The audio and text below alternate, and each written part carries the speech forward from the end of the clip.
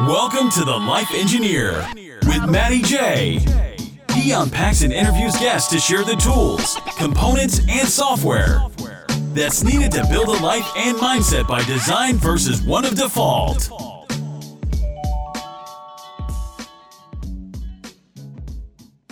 Let's get into it. Yanni Georgiadis. So I've got you down as, I've put down notes here, PTSD, boxing and mindset. So welcome to the podcast. So we know each other from White Collar. I think he was one of the first people I started sparring with when we started the White Collar event down at Invicta. Mm-hmm. So that goes back, 3 years now?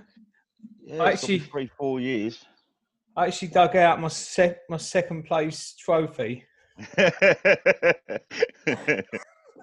That I keep. It's only one of maybe three that I got, 10 metre swim badge and that. But it was so it brings us back with some of the links that we're chatting about because so obviously with friends on Facebook, the boxing is mainly where we've been connected through from Invicta.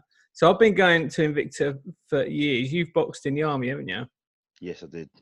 And then we met and doing a white collar boxing event for a local charity. And then we've talked recently about mindset and PTSD. You've not worked with me, but we chatted about some of the stuff that's come up in the work that you've done and the work that I do, etc. And one of the reasons that I reached out and started chatting to you was the links with boxing. So do you want to have a chat about what you've done, or a bit of background on you and what you've done, because you've been in the army and PTSD is something you've had, which is a subject we've been chatting about. Yeah, I joined the army when I was 17, so that was back in 2000, end of 2007, beginning of 2008. That's how old my son is now. What, 18? Man, no, my son's 17. He just done this for me for Father's Day. We went up Snowdon.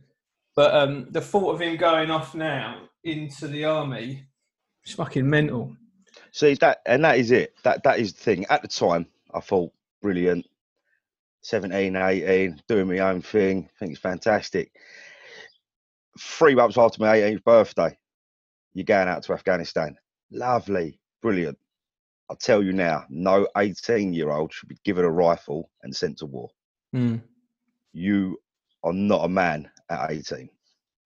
As much as they say, like, you're an adult, you can do, you're not. Your mind is not of an adult state at that age. And just to make it clear, so I talk about, and we'll get to the space when we come to boxing and that with coaching, or let's just talk about it now, because the space in coaching is similar to sparring, I feel. Because you're putting yourself in a place to be vulnerable. When we agreed to spar, you agreed that you would try and smash my face in. I would agree to try and smash your face in, and we'd find where the work is. Okay, You smashed my face in. I should have moved more. And that's the work. It's the same with coaching. So in this space, this isn't a coaching session, but you've said about happy to be open and discuss stuff. But yeah, if it does get to a stage where you don't want to talk about it, just put your hand up or say it, because it can be uncomfortable. And I know this subject is something that probably can be uncomfortable. Yeah, this is exactly what my wife said to me. She said, "Are you going to be comfortable talking about that?" And no, I wasn't at first. But when I did, I had my breakdown. But I felt a pressure, like a relief. It had gone. Now so I know how to control it. Was that you got upset? You said stuff you haven't said before? Yeah, I just lost control. You know, I just lost control of everything, every emotion, every feeling. Did you blab like a baby, Yanni? Did you blab like a baby? Do you know what? I was like destruction. Anything that came near me, I didn't want it near me. You know, I spent weeks in bed.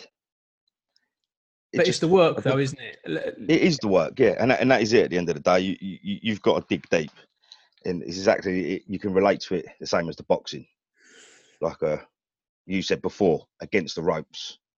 That's exactly what it feels like.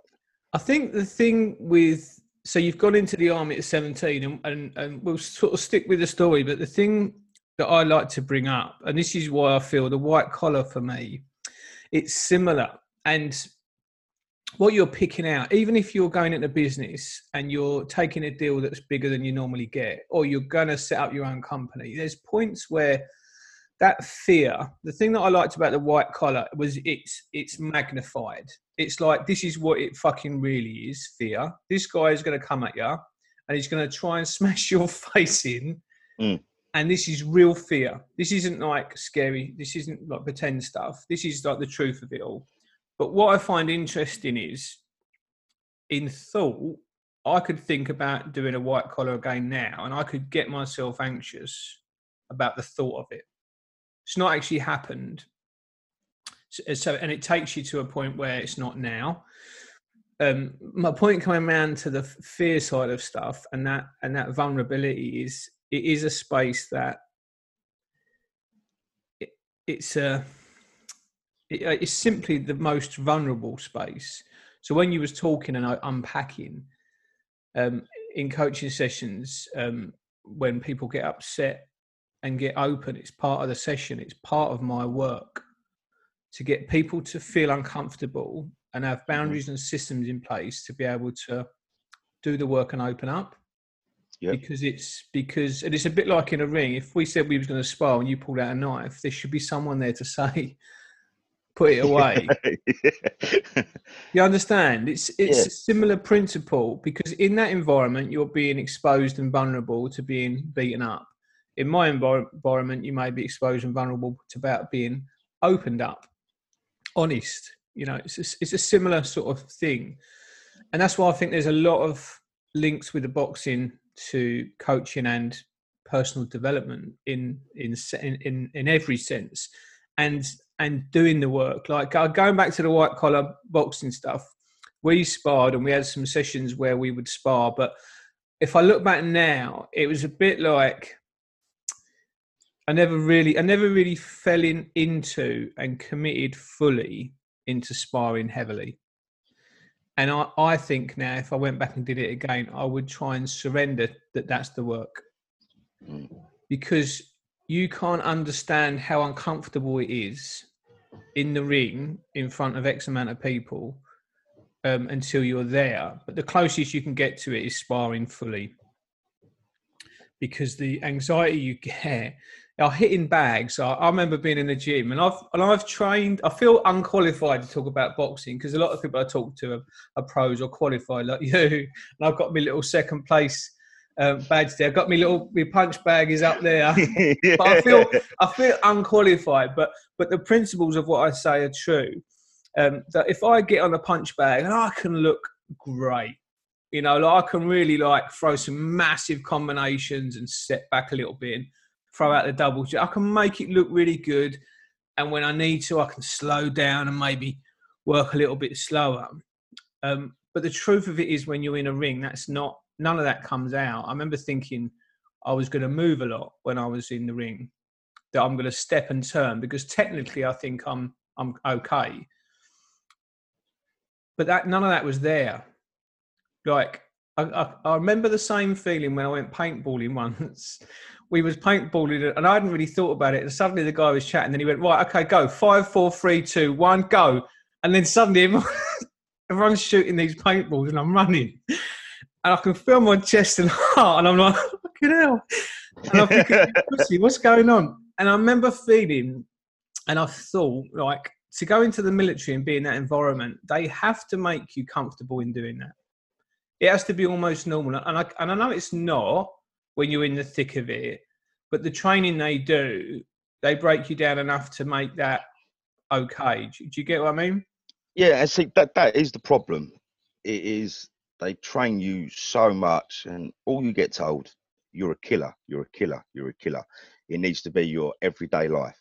Now, that's all right when you're in that environment. But like I said, it's like me coming around your house and then just thinking, I'm a killer, I'm a killer, I'm a killer. It's not right how they do it, because you stay in that mindset. You know, literally for 6 months, I got told I'm a killer. That was it. Trained to kill. You're a steely-eyed killer of death. You know, look through people, look through this, and that is it. but then people clock onto it because you're looking at them and they're like, you're looking right through me, and it makes them feel uncomfortable. So it's trying to find that fine line, but trying to get out of that. It's taken me years to get out of it. Well, I talk about shift. So in life, I talk about, so if you was going to put your kids to bed, you would come from a certain point. And in boxing, if we relate to that, for me to come in and work on the body to you, I have to shift. There's no point in me being at a distance and then trying to throw a body shot. You have to get in a different position, don't you? Yeah. So talk us through, if we was just going toe to toe and we was at jab's length and you wanted to come and hit the body, what would you sequentially, what would you do to change your stance? I would be looking at how you're moving. You know, I'd be throwing my jab. Are you pulling your hands right up to your face? If you're coming right up, I can go double jab. Your hands are going to stay there. The time that second jab, I'm coming down to the body shot. So you're not even moved yet, and you're getting into not even moved yet, but I'm still getting your body shot. But so it's gone. Yeah, you're finding a sequence of ways. Finding a sequence. There's options. Is that what you're saying? You're trying to find the option. There is definitely options when you're boxing. The main thing is, do not get sucked into that other person's game, and that is exactly the same in life. Stick to your own game plan, because they might be trying to entice you. Yeah. I do it in the ring. I entice people into my fight. You know, I'll walk backwards. They'll think, yeah, I'm on the front foot. You're not on the front foot. You're going where I want you to go. Yeah, it's part of this. It's part of the design. Yeah, and that's what I try and talk about. So when we step into engineering a life by design, this is why it's life engineering. It's finding out the components. Like people think it's interesting in a ring. I've been watching boxing fights before, and then the 12th round, and it's like, go on, just hit him. It's understanding that, like, what the actual components involved, because just hitting him isn't good enough if you're fucked in the 12th round. Yeah. And it's trying to break down, you know, going to the body, and coming back to our point is shifting. That if I'm in business and I want to sell coaching to you, or I want to coach you, I shift. So a lot of people see me as shaved head, piss taker, you know, whatever. They don't see me as a life coach but I shift in a session, and I shift differently. Like I've sat in a session before and said to a woman 65, like, what would you do if you was being less of a prick about this? And it just made her. She was like, "Oh, no one's ever talked to me like that." Bam! But then she was like, you know, it opened her up. So a cheeky little slap in that conversation, in that environment. But I wouldn't have done that in the first call. Once we had built a rapport, I could do that. So I shift where I'm coming from in a session. If you owed me money or just kicked the shit out of my son, Yanni. You'd be coming from a different point, wouldn't you? You know, you can see that shift and change. And I think when people are young like that, if you tell them they're a killer and don't understand about shift, that's okay when you're going to kill people. You need to be. So getting back into the ring, I remember getting in the ring and I remember thinking, I'd always thought, because I've trained in and out of Ray's gym for years, back when it was Invicta Kickboxing. And I always remember thinking, if I ever did a white collar, and he wasn't involved in overseeing the white collar, I think he wouldn't have put me in there fitness-wise. But I remember thinking, if I had, I would have had to have done enough for him to have said yes. So if I got in the ring, I would have won. And I viewed it when I got in the ring that I'd won. Whereas I thought Phil, and he got in the ring, and I think he viewed it like I just killed half of his family, and he was going to put me to bed. Yeah. I remember when we started, because we joked before, we'll do a round or two, you know, light, and then we'll go into it. And I remember when it went ding, ding, ding, ding, and he came out coming from a different place. And I remember the intensity that I'd never trained in the environment there being so different. And if I went back, I would come from a different place when I got in that ring. Do you understand? Yeah, no, 100%. And I think a lot of that is, in anything, you can train and you can prepare as much as you want. or anything. But it still comes down to that fight or flight. You know, I mean, we had people in the military that was quite high ranks, say, or not high, but say Lance Jacks or full screws, been in the army 8 years, trained their ass off, went to Afghanistan. First round come over our head, they froze. I get it. And I think you've been here for 8 years. I've been here for 8 months, and I'm now taking over and doing your job because it really doesn't matter how much you prepare for something until you're in that situation. You don't know how you're going to react, which I think is when you do your coaching. Obviously, you build up to a point where you want them to open up. When they open up, you still do not know how they're going to react. No, that's just the space that you have to provide. And it's funny. I joke around. I actually do fuck all. I create a space, but I create the right space. Yeah. Like a greenhouse, and then a place to grow, and then they grow. But you have to unpack in that. You know, it's no point going in the ring and you and me moving around. We're talking about the kids at the moment doing schoolwork and traction. I've just sent my daughter a test to see if she's moved. And she's like, what, why? You know, it's like, well, you've been turning up, but is there traction? And it's all right going to the gym. And we could go to the gym. We could chat like shit all day long. Yeah, come away, a little bit of a workout, come away like, but it's anything fucking changed. And what I feel with my coaching style is a bit like sparring. I'll find the work really quick. And it'll be uncomfortable potentially because it's like, well, you're not doing that. You're not doing that. And it's not you're not doing this. It's like, if you're setting up a business, have you got a marketing plan? What is it? Who is it directed at? You know, it's opening up and finding where are they not in a life by design. Because going back to the boxing, I remember when I did do the kickboxing with Ray. I remember being in a pub once and having a drink, and there was a big fight kicked off in the corner. And I remember laughing. Everyone else was getting anxious. I remember laughing, feeling that I know something.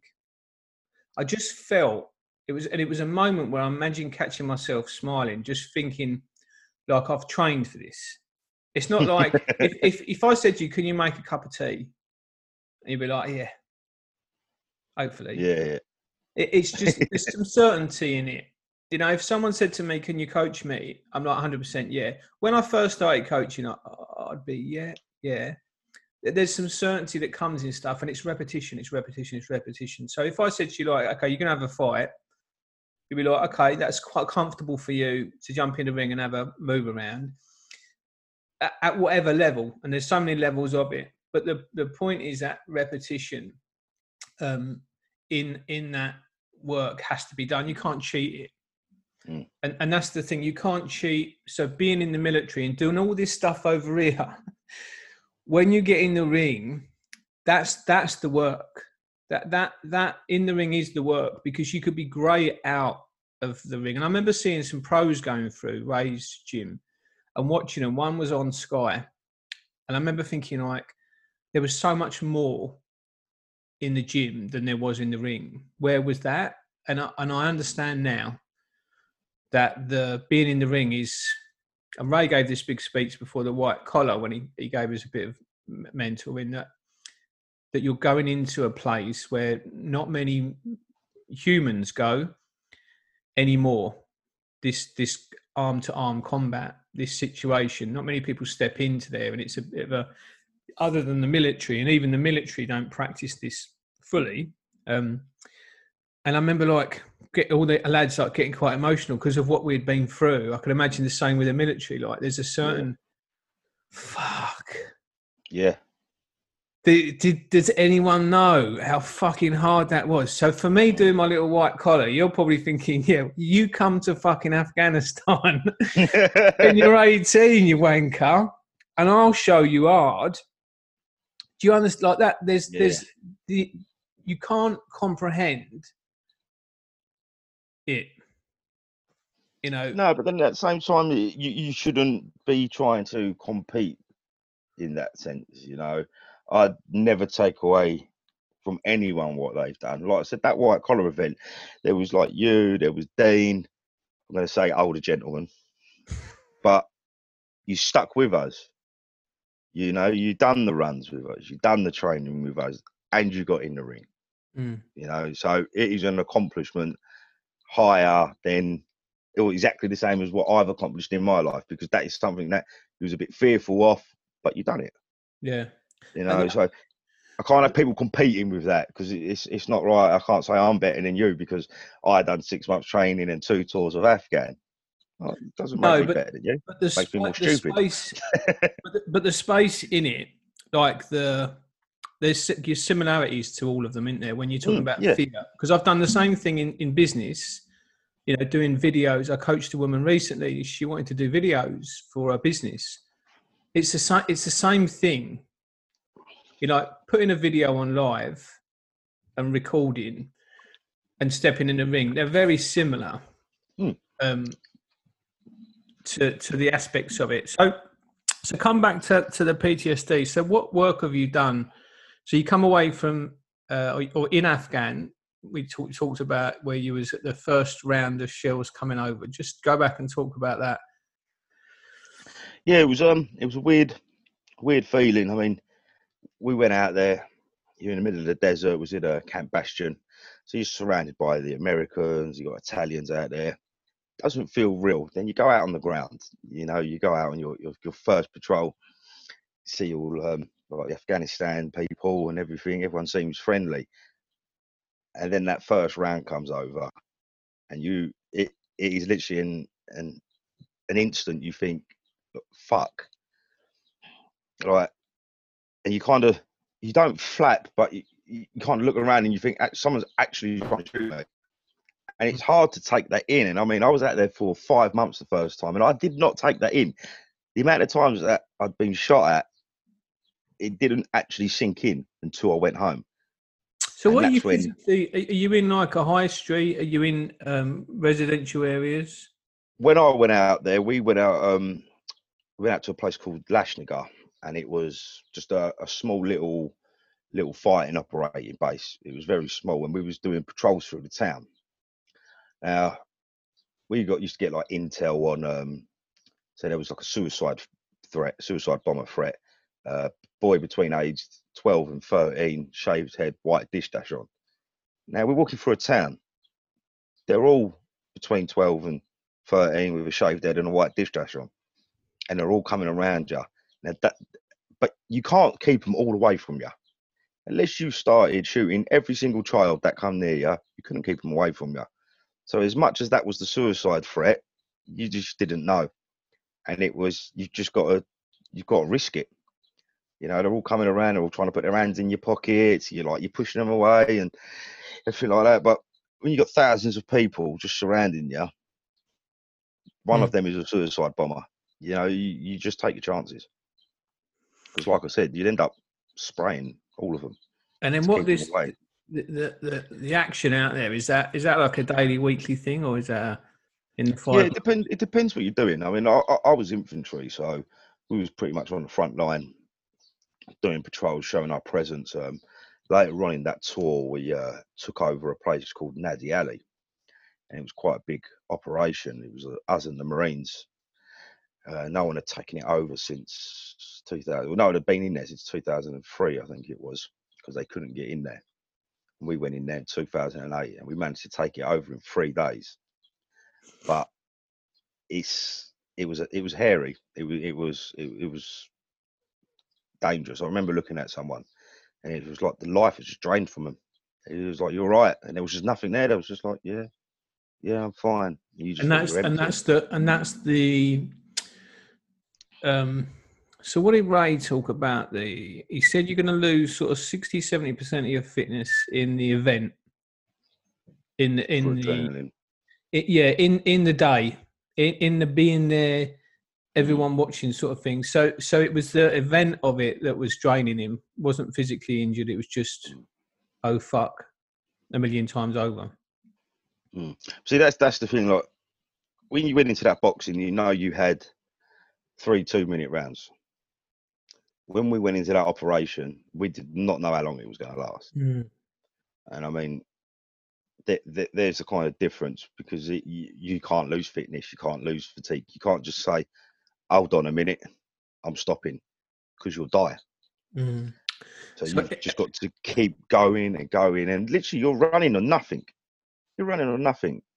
I mean, you got a ration pack which is this big, like that big. That's how big your ration pack is, and that's your food. You know, you have one of them in the morning, you have one of them at night.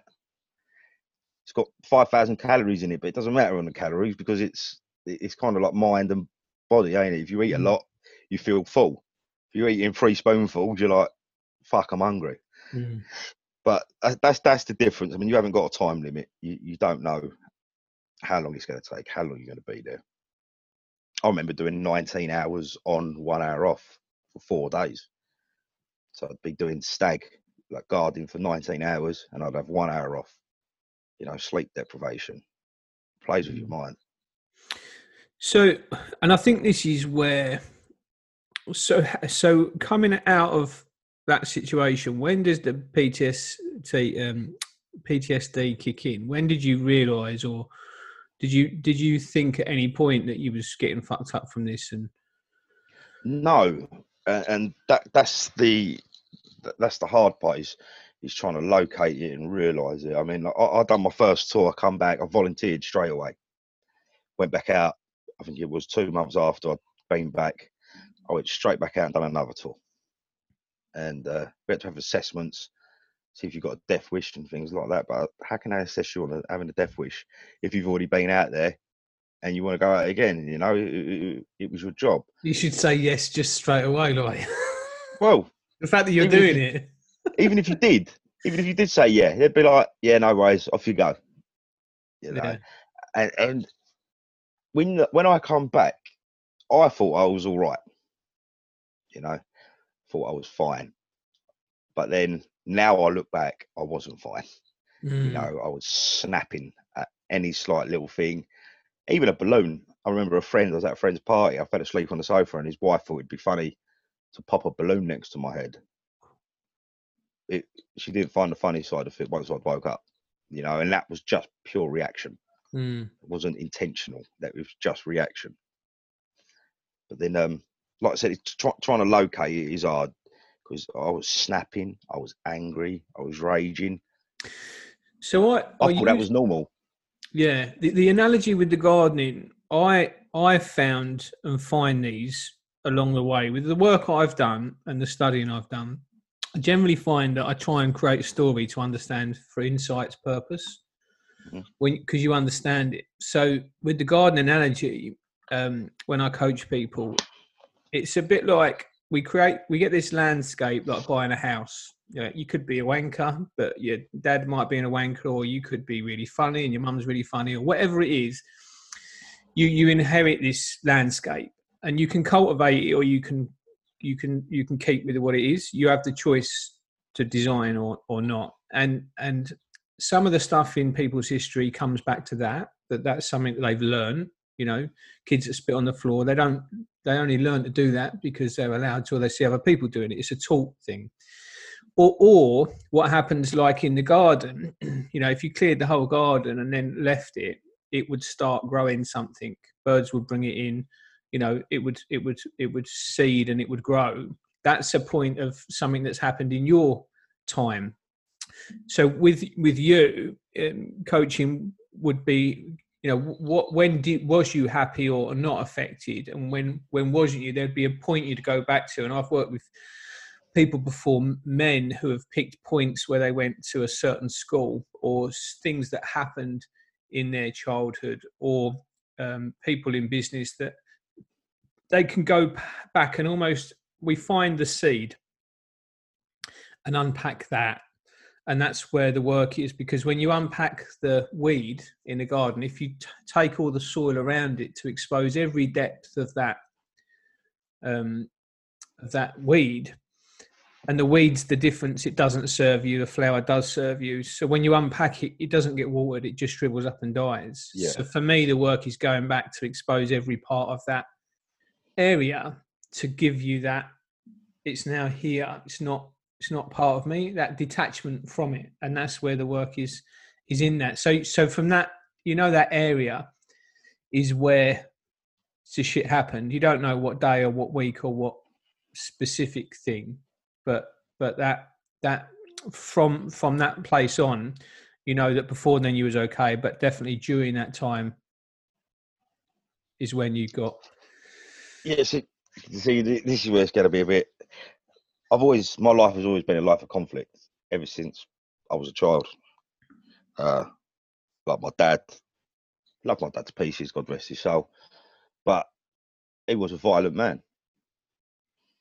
You know, I can't remember a time, like I really can't, when there wasn't a conflict in my life.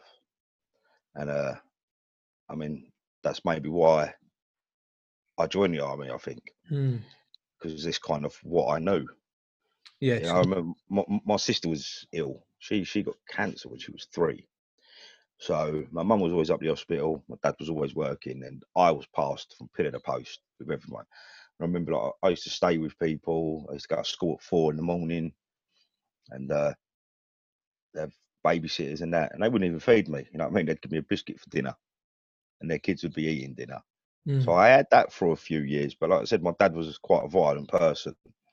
You know, it wouldn't be a telling off; it'd be a good hiding to the point where I think I was about 6 or 7. I kicked him in the back of the legs, and he stamped all over me. You know, I was 6, 7 years old. He stamped all over me. I remember being thrown in my room. I remember my mum trying to get involved, and there was just a big eruption. He just lost it completely, smashed the house up. Man, at times I used to walk down the stairs, stepping over broken glass, with my mum sitting there picking up glass on her knees. You know, so I've always kind of been around it. Yeah, it's interesting how, you know, that and when I talk about normal, you know, some people's normal. I remember being on a plane once with a guy, and I thought I was doing really well. Like, I'd done my coaching stuff. My coach had said to me, you know, I wanted to finish stuff off. She said, how would make it easier? What would be the most impact you get with the least effort? I said, if I fucked off to my brother's place in Spain and did it. And I sort of talked to myself, that's mad. And I booked it, and I went on a flight, and I was sat with a guy, and I was chatting to him about what we were doing. I was saying I was spending some one-to-one time with my daughter, going out for a coffee and that. And I felt really proud that I'd started spending this time with her. And he was like, yeah, me and my daughters, we try and go skiing a couple of times a year, just the two of us. I remember thinking, it's like everything, there's levels in everything in there of what's normal. That's for some people. I coached a guy once, it's 100 grand he had in the business and couldn't get it out without paying super tax. Could he get this money out of this sort of frown on his head? It's still a problem. It's just a different level of problems that some people have got, that they can't get a meal for their kids. It's the same problem, it's just a different level of it. And being in that environment of that was a normal for you. So that becomes comfortable. It's the same with people that are used to appearing and talking out loud, and it become you make it normal. And that, coming back to the sparring and what went on with the military, that's the work. If you want to box and you want to unpack all of the tools that you've got comfortably in a ring, like look at Mayweather. You know, you don't see the anxiety of him there with the energy in that. It's like, come on then. Like, he's going to play all of his moves clean. And that, when it comes to the boxing analogy, it's interesting working out what's the and what's the work. Like, clean punches, one at a time. You know, and I remember sparring with, I can't remember his name now, but he was a world champion kickboxer down there. But he played with us and sparred with us. And I remember him, I remember he used to come forward to him, and all he would do is we'd step and hit me every time. And, you know, and you're like, I don't know what I'm doing. Yeah. And then he slowly said to me, like, what I'm doing is I can see that you're going to come forward, and I'm just stepping. And it was almost like just watching a train, like a little trucker trains walk past. And then he just punched me. But he had the insight to do it because he was so comfortable. And now I would go and spar a guy like me, and it would be like, yeah. And you'd finish, and you'd be like, what happened? I don't really know. I don't know. It was just a mess. It's like, and the difference is he had done it so much that there was no, he was just looking for that. You know, the anxiety had gone, and he was doing the work. So at some point in the military out there, that panic had dropped and the training had kicked in, and it was about shooting people or doing whatever, and you suddenly become good at that. But you have to get through the pain and make it normal, which is my point, I think, is making something normal. You know, when you first learn to drive and you pull out onto a motorway and you're like, you haven't got the stereo on and you're not talking shit to people, you're focusing so nervously and moving the wheel through your hand, aren't you? Yeah. And then eventually you're doing all sorts of stuff in the car while you're driving. You're not even thinking about where you're going because it's become normal. So, and this is where I think I like going back to the boxing analogies where we drop back and forwards on it. So coming back to the PTSD, because at some point now that PTSD has got you in a corner and smashed the fuck out of you. Yeah, and that's exactly what I was going to say about obviously mixing it with the boxing. When you're back against that rope and you've got someone throwing punches, everybody just covers up and puts their head down, and that's when you get battered. That's when you get battered by your PTSD, your mental health, and in a boxing ring. I mean, there's a system to covering up because you get battered less. There is a system to covering up, but what I've learned and what I've learned in the boxing ring and how I've learned to deal with the PTSD is when you're back against them ropes and you're getting punched, you've always got to be looking up so you can see them hitting you. And that's exactly the same with the PTSD. Even if you're getting battered, you're always looking up because they're going to make a mistake and you're going to walk forward. Yeah. You know? And this is where I think, so the insight, I haven't got it here, but how many fingers am I putting up? Yeah. You don't know, do you? No, you don't know. I've got no fingers up, but you don't know until you see. And there's a great story about a guy that's frozen in the corner with this fear of this snake until someone turns the light on and he sees it. It's just rope. So one of the things with that PTSD is to know it's to see it. Like me coming at you, you're looking for me, hands up. Is the insight in boxing is understanding and seeing before the other one, or seeing the plan or seeing the opportunities. But that insight, what's the work, what's not the work. So if I came in the ring and I started going, blah, blah, blah, blah, and you knew that I wasn't in your range, to someone that didn't see, they'd be like, oh, fuck, he looks like he's mental. But to someone that saw, well, you can do that all day long. Yeah, yeah. But you're not going to get me. It's seeing what's the risk or not. And I think in life, I know that, you know, I'm doing more videos now, starting doing the podcast in what I'm doing with coaching. And I want to do more workshops and stand in front of people. I know that there's going to be a point where that's going to seem quite scary because I haven't done it before. Standing up in front of, you know, more than 30 people is not comfortable for me. So I've got to do it. And I've got to do it. And I've got to do it. And there's some technique to stuff. Like if I stood up there and just went, all right. Yeah.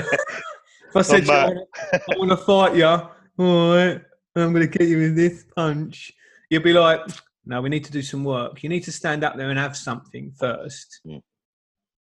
But then delivering it is another thing. So I've got a lot of content delivering with videos and stuff, but I've found that actually I've written a book, and to edit it, delivering that literature, I didn't go to school. So now it comes back to writing something. I say it, I throw it up on paper, and you read it back. It sounds like shit, and you realise there's an art to writing. There's an art to writing, Y-O-U-R. Or not, you know, that, but there's a whole thing in diction and stuff. It's like, that's a skill set I've not got. And I went through school and I thought, that's bollocks. Won't need that. I'm going to go and fit lists and shit. And now I'm writing a book. I'm thinking, you know, Peter Paragraph or whatever it is my kids were doing when they were younger.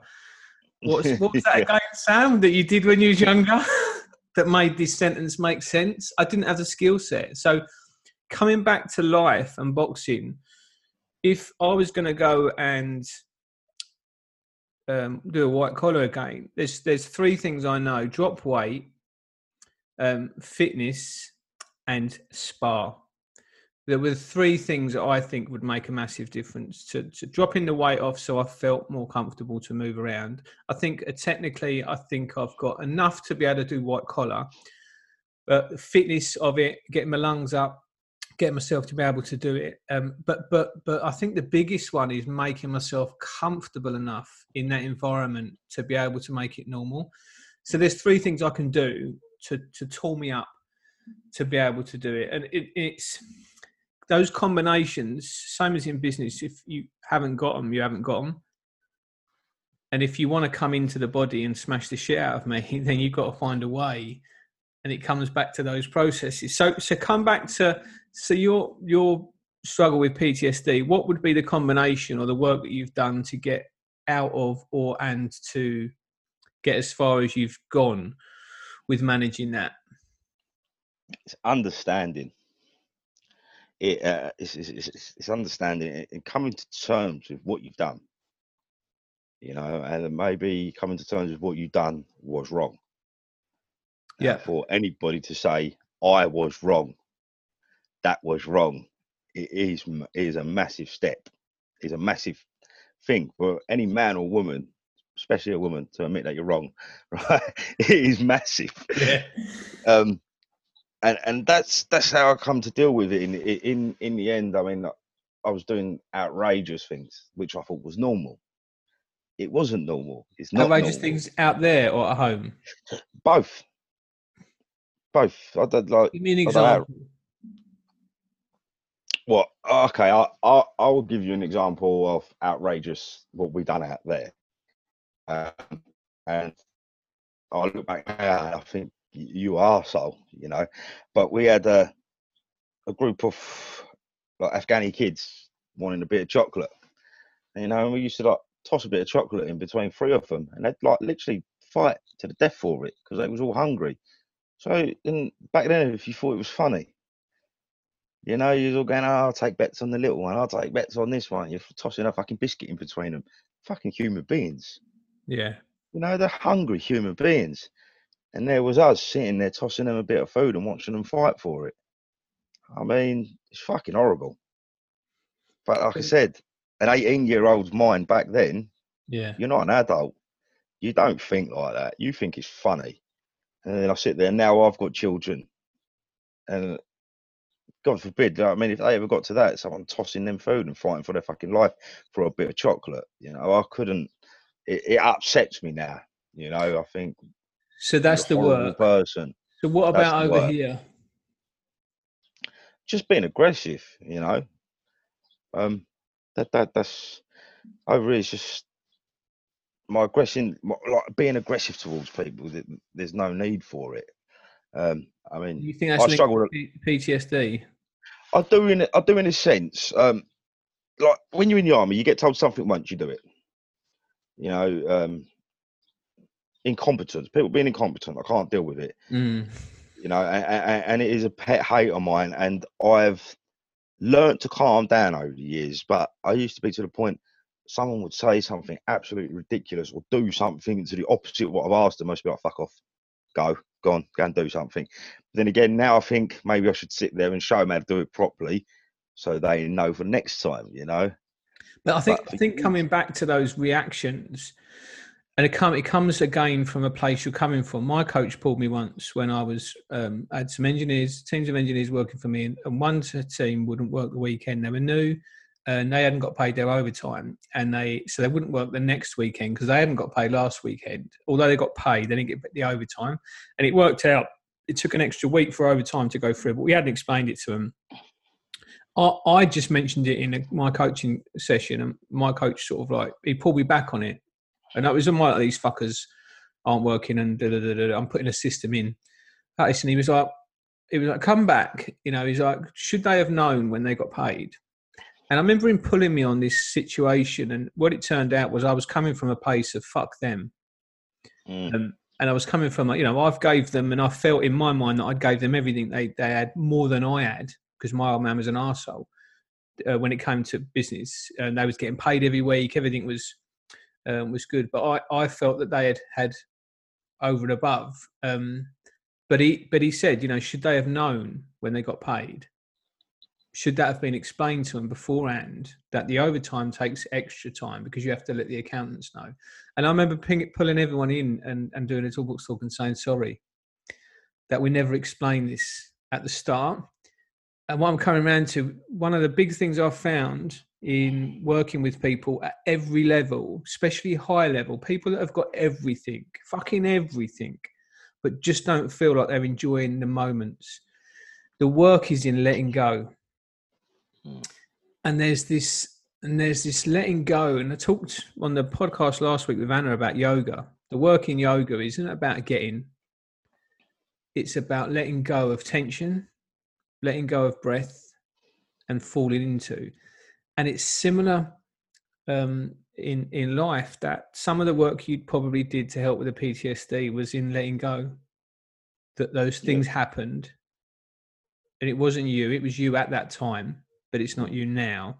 And letting go of that connection, like that weed, to now, and not watering it. Does that make sense? Yeah, no, that 100% makes sense. I mean, so I say, like, your own mind is your worst enemy, and I used to go through a stage where I couldn't be on my own. If I was sat on my own, I'd start thinking, it'd start ticking over, I'd start getting angry, I'd start getting upset, and I'd just go mad. And you're not even there. And this is where, with the engineering, with the plumber, I'll talk about being present now. So we had a lift once. I remember I hadn't been with Sharon that long, and this lift had a ghost fault on it. It was at this YMCA, and it kept breaking down. In the end, I put a CCTV camera on the control panel and left it videoing for 24 hours, and security would change the tape.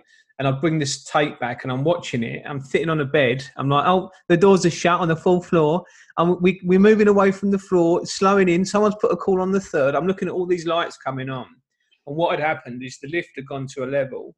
And when the doors opened and shut, it actually rolled slightly off of a magnet onto another one and then engaged in. Well, by that time it had counted. It was out because it had counted wrong. So what it used to do was travel down the shaft, and it would crash stop through the bottom because it was counting the stops that it had to make. It thought it was at the 6th and it was at the 5th because it had overrun. But the signal had been lost. And when I talk about the truth of, like, you go back to a point, it's not where you are now, but you're thinking about it. If I thought about getting in, going to do another white collar, going to get in the ring, get the shit kicked out of me. At this moment, I could feel anxious, but it's not this moment, because that's where this moment is. Yeah. But I'm thinking of that moment, and it's not true. Like the truth is, to get to that moment, I need to fucking stop eating vanilla lattes.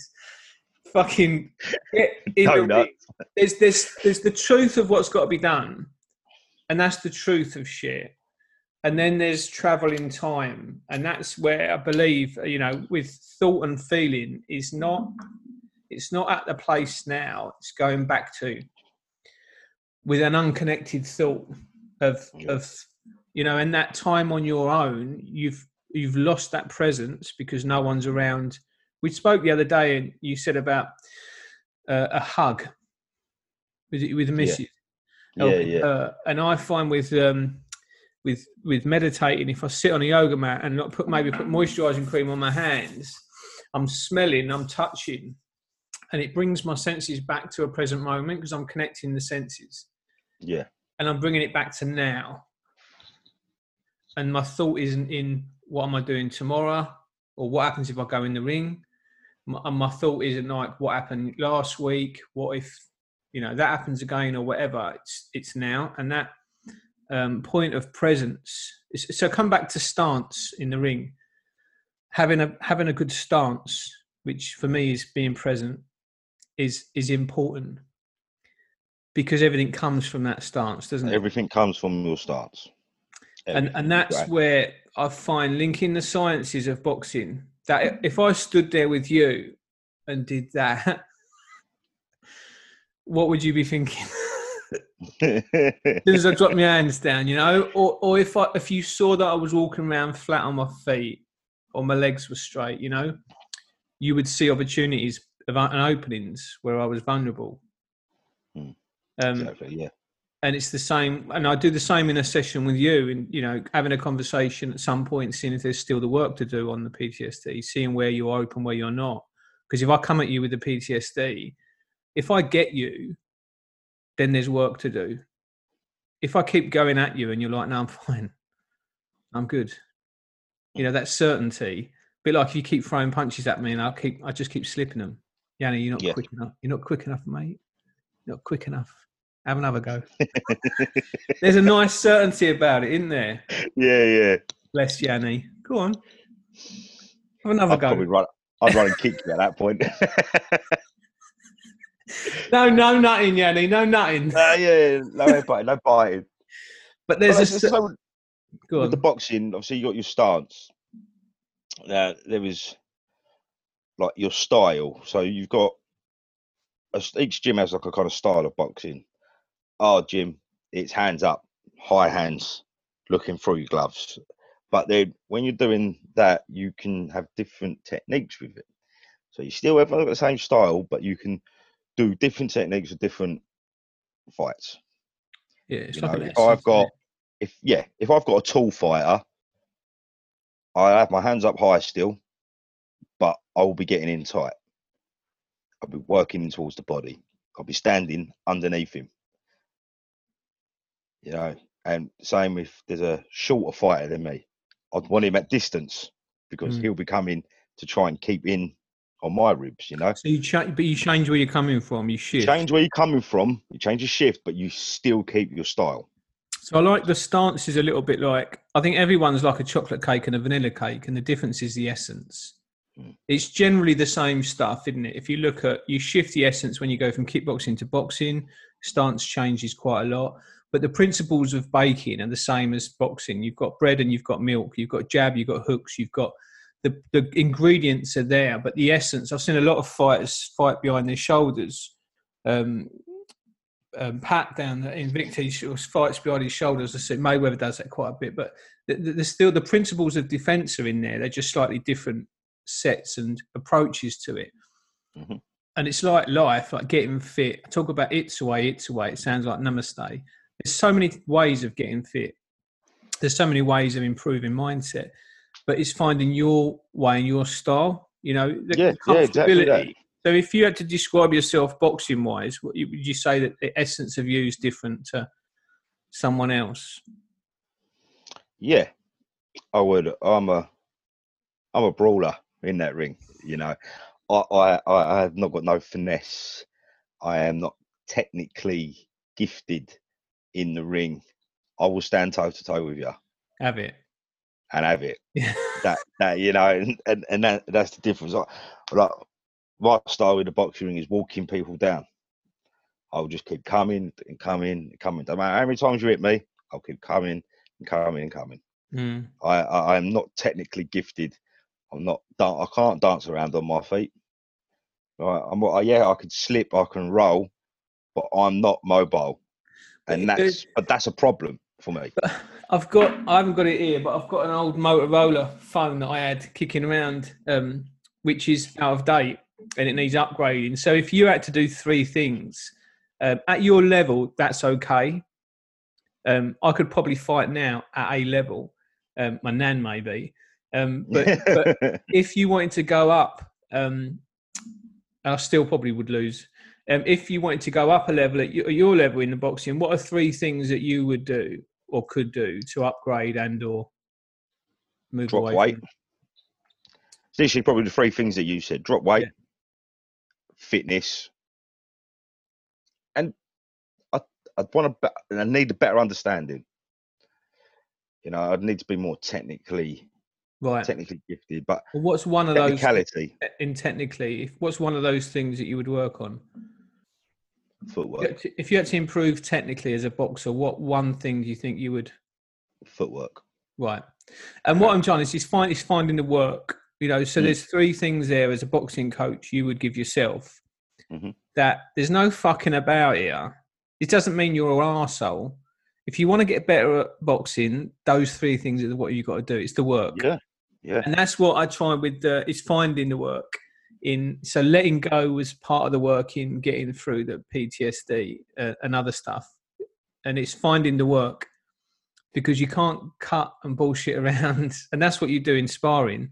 If we sparred, one, we'd definitely know we was needing to drop some weight. Two, probably get fitness. But there'll be a point where it'll be like, well, Yanni keeps coming at me because he's a little fuckhead. And I need to turn more. I need to get out and move more. So I may need to shift and come around you.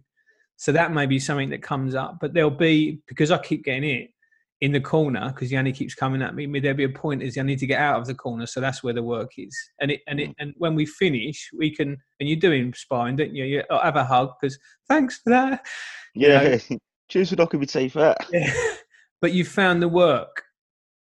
And that's the process you have to be vulnerable and put yourself in to find out, well, now, and you've got corner men in boxing, whereas I use my analogy as the coach for me in putting people in the ring is my questions are the punches. And then I'm in the corner like, did that hurt, Yanni? Like, yeah. So what's the work? Okay, I need to let go more. Or whatever it is that caught me in the corner. And I wasn't living by design. I wasn't that guy in the pub smiling because everything's going to come at me and he's going to do stuff. I was in the corner shitting myself.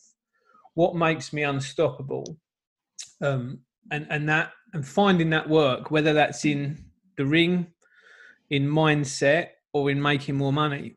You know, in making more money, there's the work to do. It may be upskilling. Got to read a book. You've got to get a qualification. That may be the work. And the truth is finding the work, isn't it?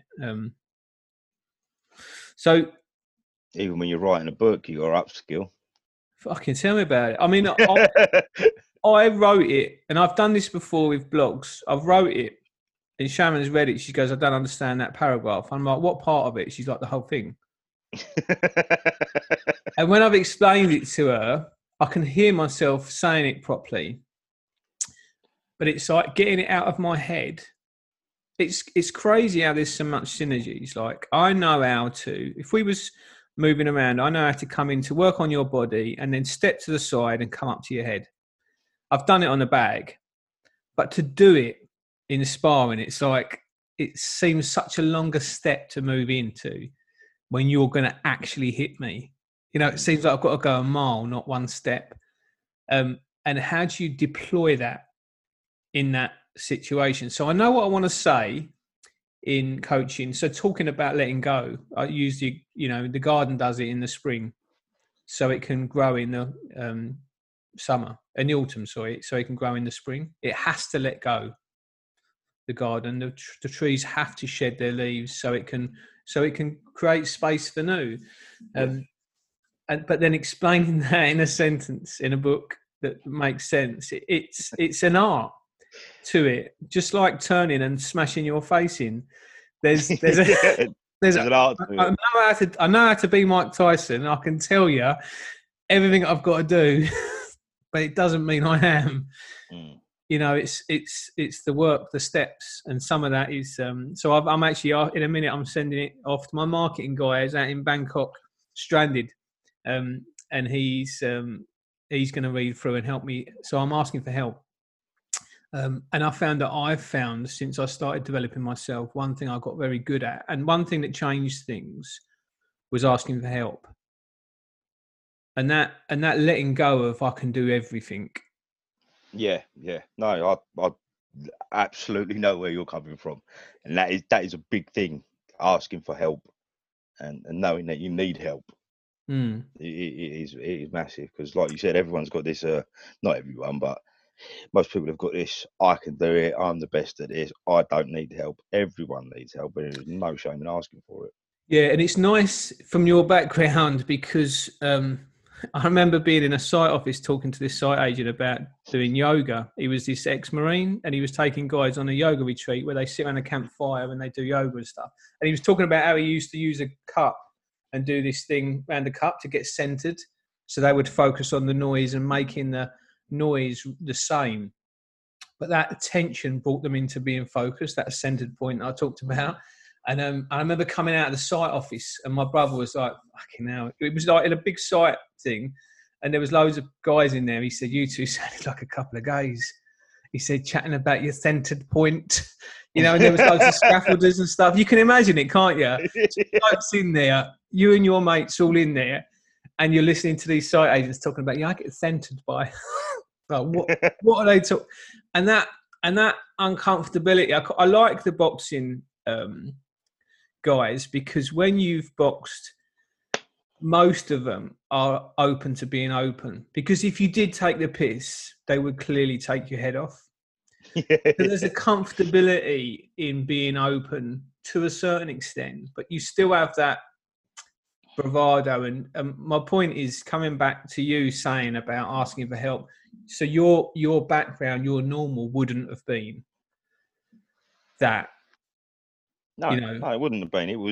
It'd be guns blazing. Shut up and get on with it. Yeah, get out my way kind of thing. I don't need help, you know. And but it's relaxed me so much. Like I feel so happy now. You know, I'm so chilled. I'm happy. The kids are happy. Everyone's happy around me. And look, my mum and my wife used to say, like, when I was in a mood, I would turn everyone into a mood. You know, if I walked into a room full of happy clowns and I was in a bad mood, they'd all be sad clowns, you know. I just sucked the life out of everyone when I was in a mood. And you know, I used to think, yeah, I don't care. But now I'm like, fucking hell, I do care, you know. But now I notice it with others. It works the opposite. You was always a character in the boxing thing. You can do the same the opposite way. And it coming back to weeds and flowers, it's the difference is how they serve. And that's the difference. We joke in my house that I'm borderline. My missus has to manage me. Right, shut up now. We're not. She and we joke that, like, there's still part of me that knows. Like my son the other day, he walked out. We're doing like a bit of exercise during the day. They have to do something, so he walked out. And as he walked out, I see him walk up the road, and I see it start raining. I just started laughing. So I was like, why is that funny? I'm like, it's just funny. He's been annoying me. Yeah. And there's part of me, and I think to myself, I quite like that, still being an arsehole. There's something about that, I think. And she's like, no, you're wrong. I'm like, no, I think it's right. If I still would keep that part of me, it's funny. Yeah. You know, but the way we serve, my mum would have, should I go and get him? Should I run, drive and get him? I would have just driven past him. Yeah, waving. Yeah, no, exactly. No, exactly the same. No. But she serves very well, you know. And I remember thinking there's these two different ways to people, and you can look at family members and friends who serve and who don't serve. And the difference is, so in the ring, like, what's a punch and what's not a punch? Because I think there's a lot of even guarding yourself and parrying, you still get conflict. But it's like, but that's not going to knock me out. You know, when you sort of like, when you do cover up and someone starts hitting you, that's just covering up. But it can feel very bad. Like, the truth is there's no real risk there when you cover up. It is if you cover up in time. It's like working out what, because some people in life can stand there smiling, all right, Yanni, and they can say stuff, and you come away and just think, I feel like I just got a cheeky dig there. Yeah. And they smiled the whole time. It's a smiling assassin. I'd have probably digged them first, if I'm honest. but that's a way. That's a way. One of them is seeing it. So I do with that insight is I see people that are doing that. And one of the things in boxing, again, is that insight. Like, if you know I'm going to keep coming at you with the left, as soon as you know that, you know it. And you could move around the ring, and you could slip, and you can bob, and you could move, and you could not throw a simple punch. And I could be doing it all day long. But if you know it, and you can keep your distance and you can avoid it, you don't have to be aggressive. You can just see it. Right, he's a prick. I had a woman that took Zoe. She was on the first podcast. She used to have a shield that said "fuckwit," And because she's sensitive, and we had in the coaching session, she unpacked, you can have this shield, which is fuckwit. And it's a bit like, fuckwit. It was just when she saw it, she could use this. And it's a bit like me blocking your punch. It doesn't then affect me. This space that I've got, it doesn't affect me. I've got a system. Or you can knock them out. There's different ways to doing it. Go back to the boxing, you know, the systems that you've got for sustaining and having an unstoppable life. If you took all of the boxing analogies and trained and devoured them into your day-to-day, like getting the insight, how you can see business differently, getting the insight, how can you connect with your kids better, getting insight, how can you be more intimate with your missus, getting insight, and then the techniques. So if you had to throw a combination of getting your missus in the right mood, you know, you can come up with a combination of doing that. If you had to have a combination of making more money, there's an upskilling maybe that you've got to do to be able to deliver that. And it could be a set of combinations that get you in a position to be able to say, I want more money. And someone's in a corner then because you've got everything you need to be able to demand that. And that synergy, the program I wrote for the boxing, has that process of systems in there, coming up with a stance. Like we unpacking 6 sections of your life is one of the things that you've got this stance in life. So where are you weak on? You know, finances or relationships or whatever. There's a point where something needs work. So we're like, well, we want to drop some weight. Yeah. So then you're looking at that area and you're breaking it down and drilling into it. So listen, it's been a good chat, mate. Nice. It's been fun. I've enjoyed it. So is there any asks of you to finish off with, or anything you want to plug or advertise? No, good. Happy to see your face, mate. So we'll have to just I'll put this out there. There's going to be more. We're going to chat about boxing. I think I might have to chat to you about getting me down there and getting me on the pads, getting me fit. I'm not going to say white collar yet, but I definitely think that I need to. I definitely want to do some pad work and get back on the pads. All right, listen. Have a good day, mate. That's perfect. Will do, mate. Thank you very much for it. Cheers, Yanni. Take care, mate. All right. Speak to you soon, mate. Bye-bye.